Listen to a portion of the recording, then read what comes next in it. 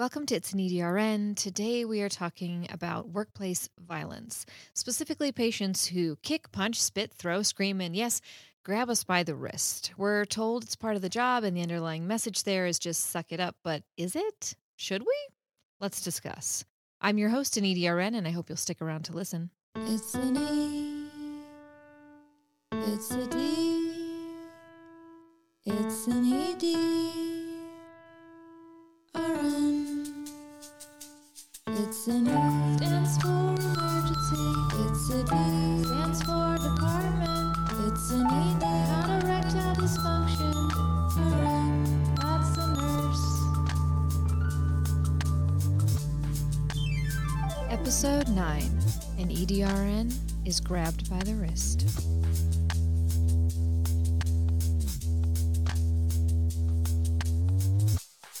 Welcome to my podcast, It's an EDRN. I am your host, an EDRN, and today we are talking about the dangers of nursing, specifically being a nurse in the hospital setting and how that places you at an increased risk for violence, and what can we do about that. So if you're new to the show, I'm not new to nursing. I've been a nurse for 10 years, almost 11 years now, actually. I'm going to have to change that in the notes.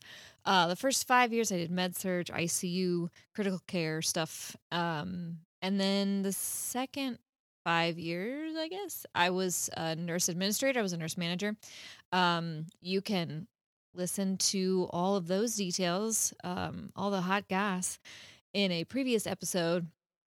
But today, we're not talking about that. We're talking about workplace violence. And since I have been back to bedside over these last 5-6 months, I've been working in an emergency department, and I have 2 stories just in those past 5 months of being grabbed by the wrist. The first story is of a terrified 91-year-old who came in not confused, but also kind of elderly and frail and soaked in their own urine. And in the negotiation to get their clothes off, which they did not want me to do, and I wasn't just going to let them sit there in urine, we turned this patient, and in the act of turning, they became really afraid and grabbed my wrist so hard. So hard, digging their little jaggedy nails into my skin. Because they thought they were going to fall out of bed. And so I just reassured them, you're not going to fall. And then I kept saying their name and saying, I need my wrist back. I need my wrist back. I need my wrist back. And on the 5th time, they released it, and I was able to do everything that I was needing to do. The second story is not a terrified elderly person, but an angry 24-year-old who did not want me to swab them for COVID because they don't believe that it's real. So they were having all the symptoms of COVID when they came in. And so, of course, they were sent back to me, and I was working in our COVID testing area that day, and I let them know what I was going to do. They kind of rolled their eyes, and when I went in with that swab, they grabbed my wrist. And my immediate response was, let go of me. Just like that, too. Let go of me. And I walked out of that room, that little room. It's really actually a shower, but that's logistics. Anyway, I walked away is the point of that. And I told the person I was working with, they're refusing the test, and I messaged the doctor, they're refusing the test, because I don't fuck around with people who don't lack capacity who grab me. I'm not fucking with that. I remove myself from the situation.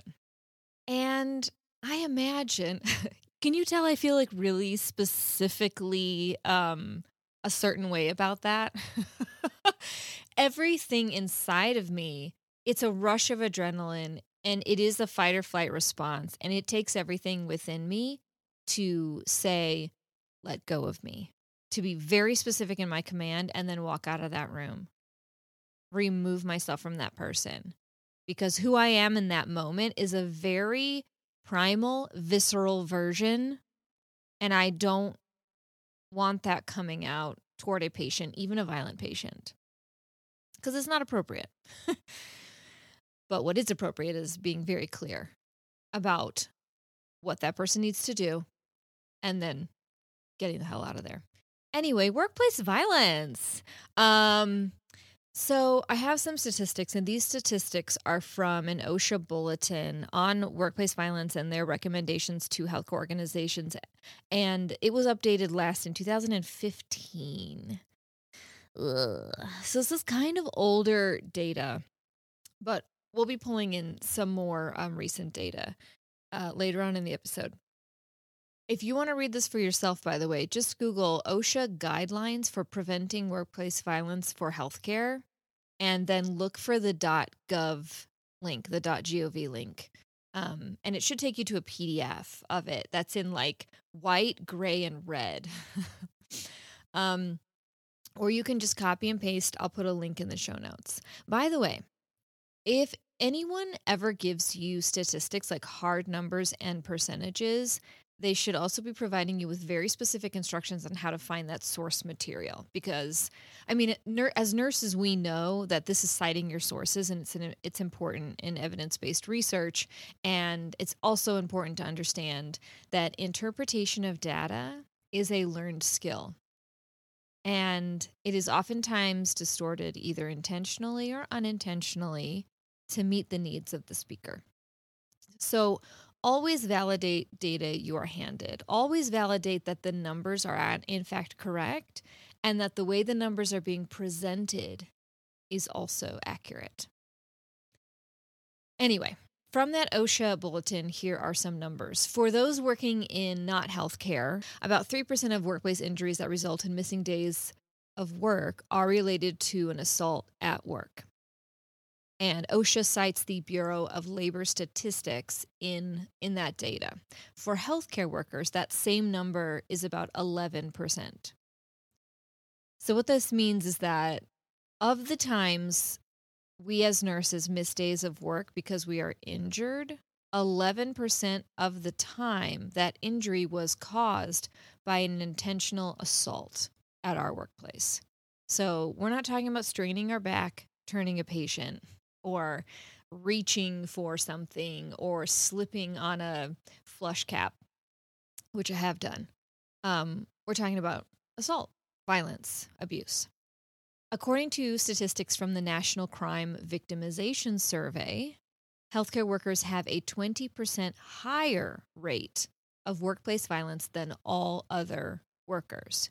Now, those statistics, and again, you can Google National Crime Victimization Survey, healthcare workers statistics.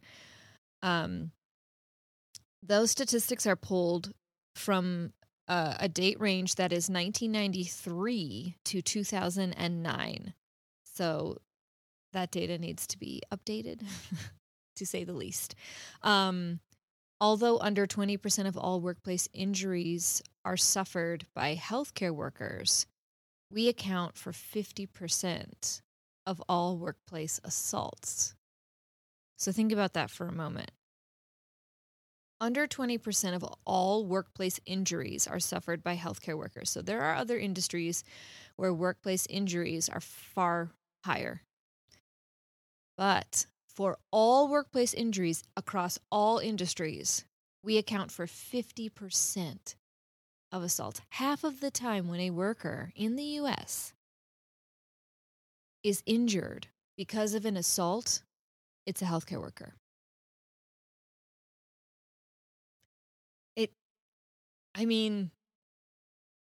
That's a lot. There's a lot to unpack there. Here's some more numbers. According to a 2013 OSHA report, so this is data that they pulled from 2013, 80% of all serious violent incidents against healthcare workers were caused by patients. I think when I started giving statistics, the implication was that all of these were a result of violence perpetrated by a patient, but actually they represent 80%. And the other breakdown is very interesting because it's like coworkers, visitors is certainly in there. So friends and family of your patient. And then like there's this tiny sliver of nursing students. I was like, what? Or maybe it just says students. I don't have it pulled up right now, but very surprising. Actually, hold on. I'll look it up because I linked it in my notes. Let's see. Oh, it just says students. 3% students. So, yeah. 80% of the time it's a patient. 12% of the time it's categorized as other client or customer. So they're not a patient yet or friends and family. I don't know what that means. But student, 1% of the time. That's surprising. High volume emergency departments, not surprisingly, are among the highest risk areas for workplace violence. In 2015, OSHA, in their report, this updated report, they go so far as to say, and I'm quoting here, quote, "It should also be noted that research has found that workplace violence is underreported, suggesting that the actual rates may be much higher." End quote. So we're the winners. We're the highest across all workplace settings, and yet it is vastly underreported. So we're already posting record numbers, and we're not even taking credit for all the workplace assaults. As previously mentioned, this data in some cases is from the mid 2000s, mid 2010s. But there is emerging data that suggests that it is not getting better, and certainly it is not getting better in light of a global pandemic. So one such study, a 2021 study that was published in the online journal Workplace Health and Safety, basically they conducted this study by putting out an anonymous survey link on social media outlets. And of the respondents, 373 respondents completed all of the required information. And this was sent to nurses specifically. I know that healthcare workers kind of encompasses physician, nurses, and techs. But what you'll find if you can parse out which healthcare workers, you can almost always just say nurses. Outside of the emergency department. In the emergency department, physicians seem to be experiencing assaults at generally the same rate. And a lot of online, like the AMA has information about that related to physicians. But this was nurse specific. So they put out this online survey, and of the 373 respondents, 44.4% reported experiencing physical violence, and 67.8% reported experiencing verbal abuse. And that is not ever. That is in a very specific time frame between February and June of 2020. So they got a survey and they were asked whether they experienced either of these things just between February and June of 2020, and 44% reported physical violence and 67, almost 68% verbal abuse in a 5-month period. They also concluded in this study that nurses taking care of COVID-19 patients experienced higher rates of both physical violence and verbal abuse, 118% and 110%, respectively. Now, I always look at methods when I'm reading a research article, and that's how I knew that this was a survey put out on the social medias. And a convenience sample is when you just kind of take the data from people who respond. And in terms of research, a convenience sample and an anonymous survey is not like the height of research. But here's the thing. Is it a lie? You're a nurse. You work in the hospital. Where's the lie? You know? This is consistent with my 10 years of experience. It's consistent with my lived experience, which is not always a great marker of whether or not something is true, because we do need to recognize confirmation bias, which is when we look for data and evidence of something that we want to believe. I just don't see that I want to believe that I'm this much at risk for assault. In fact, this is something I try to forget about, to be honest, when I go to work. But you don't want to take just one study. So in November of 2020, National Nurses United surveyed 15,000 registered nurses across the U.S. and found that 20% reported increased workplace violence. And you can read about that on their website, National Nurses United. That's a very large sample size, 15,000. And the fact is, we all have stories. We all have stories of being grabbed by the wrist. We all have stories of being screamed at, certainly. And most of us have stories about having things thrown at us, or being punched, or being kicked, or just having a patient gesture in our direction, that kind of like checking you, or a patient that uses sexually inappropriate comments to kind of test the water, because that's violence too. We don't always categorize it like that, but that very much is violence. And as we've heard, these instances, especially of physical violence and verbal abuse potentially, they are way underreported. So what can we do about it? The Joint Commission requires all accredited hospitals to have workplace violence prevention standards. And this expectation was just revised as of January 1st, 2022, and you can find it also on the interwebs. It specifically places the onus of preventing workplace violence on hospital administrators and calls on them to analyze the current workplace violence strategies for effectiveness every year, develop a process for reporting, tracking, and trending and responding to workplace violence events, reporting their findings to bedside staff, training and providing workplace violence prevention resources to staff, and developing policies and procedures to address workplace violence, including providing psychological counseling when appropriate. Basically, what this means is your boss and their boss and their boss are required to provide you with the resources you need to limit instances of workplace violence as much as possible. And our duty as nurses is to utilize those resources. So, think about the hospital you work in. What are your institution's policies on workplace violence? How is your institution identifying violent offenders? How is your institution providing you with reports and statistics on workplace violence in your institution? How are you supposed to report instances of workplace violence? What's the expectation there? What happens when the violent behavior is not corrected? And here's a hint. If nothing happens, that's not a workplace violence prevention strategy. It's permission. If a patient is violent towards you, if a patient throws something at you, screams at you, is sexually inappropriate with you, and you report that to your charge nurse and you report that to your manager and nothing happens and the behavior continues, that's permission. Here's how we dealt with this on my unit when I was a manager.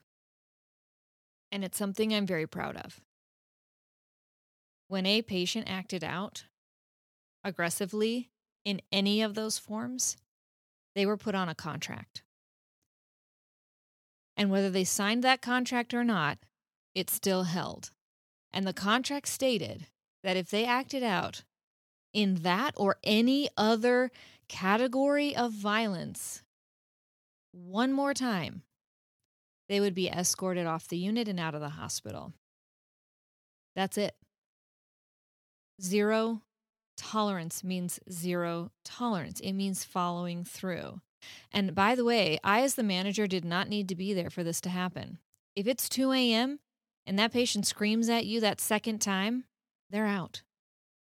They have acknowledged that that's them leaving against medical advice because their behavior is not consistent with a healing environment. It is disruptive to the care of others. And they do not lack capacity to make those kinds of choices and to act like an adult human person.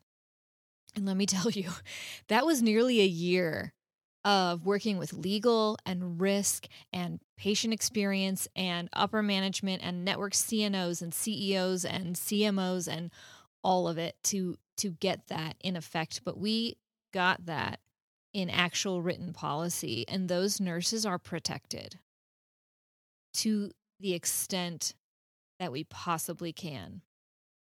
When I say I don't fuck around with people who don't lack capacity and who grab me, I am not joking.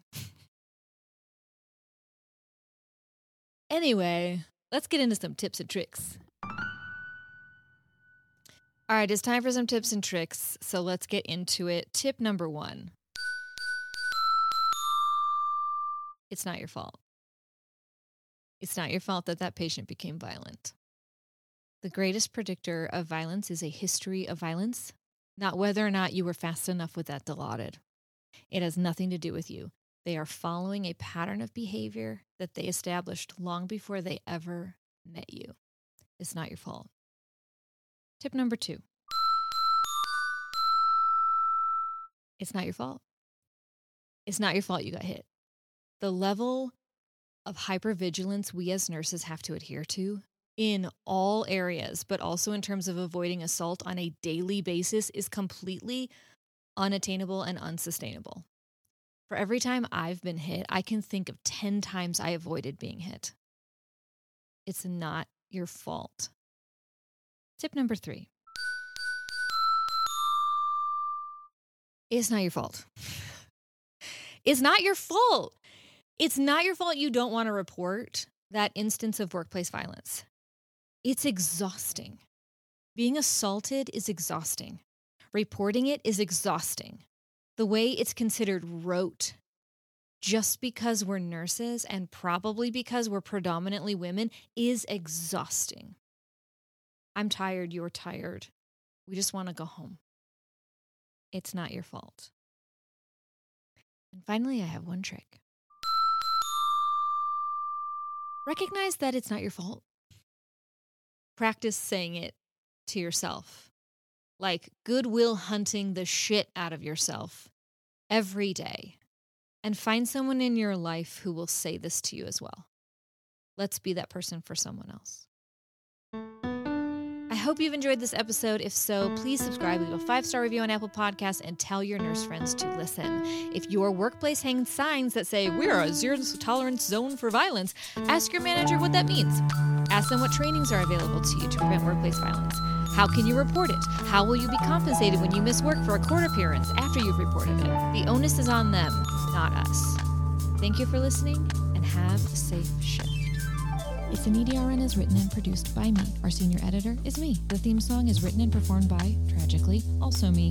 All views and opinions expressed in this podcast are my own and do not reflect the standards and positions of any healthcare entity that I may or may not be working for. Although I am a nurse, things I say on this podcast are not a stand-in for professional medical advice, and everything you hear from randos on the internet should absolutely be validated across multiple other reliable sources.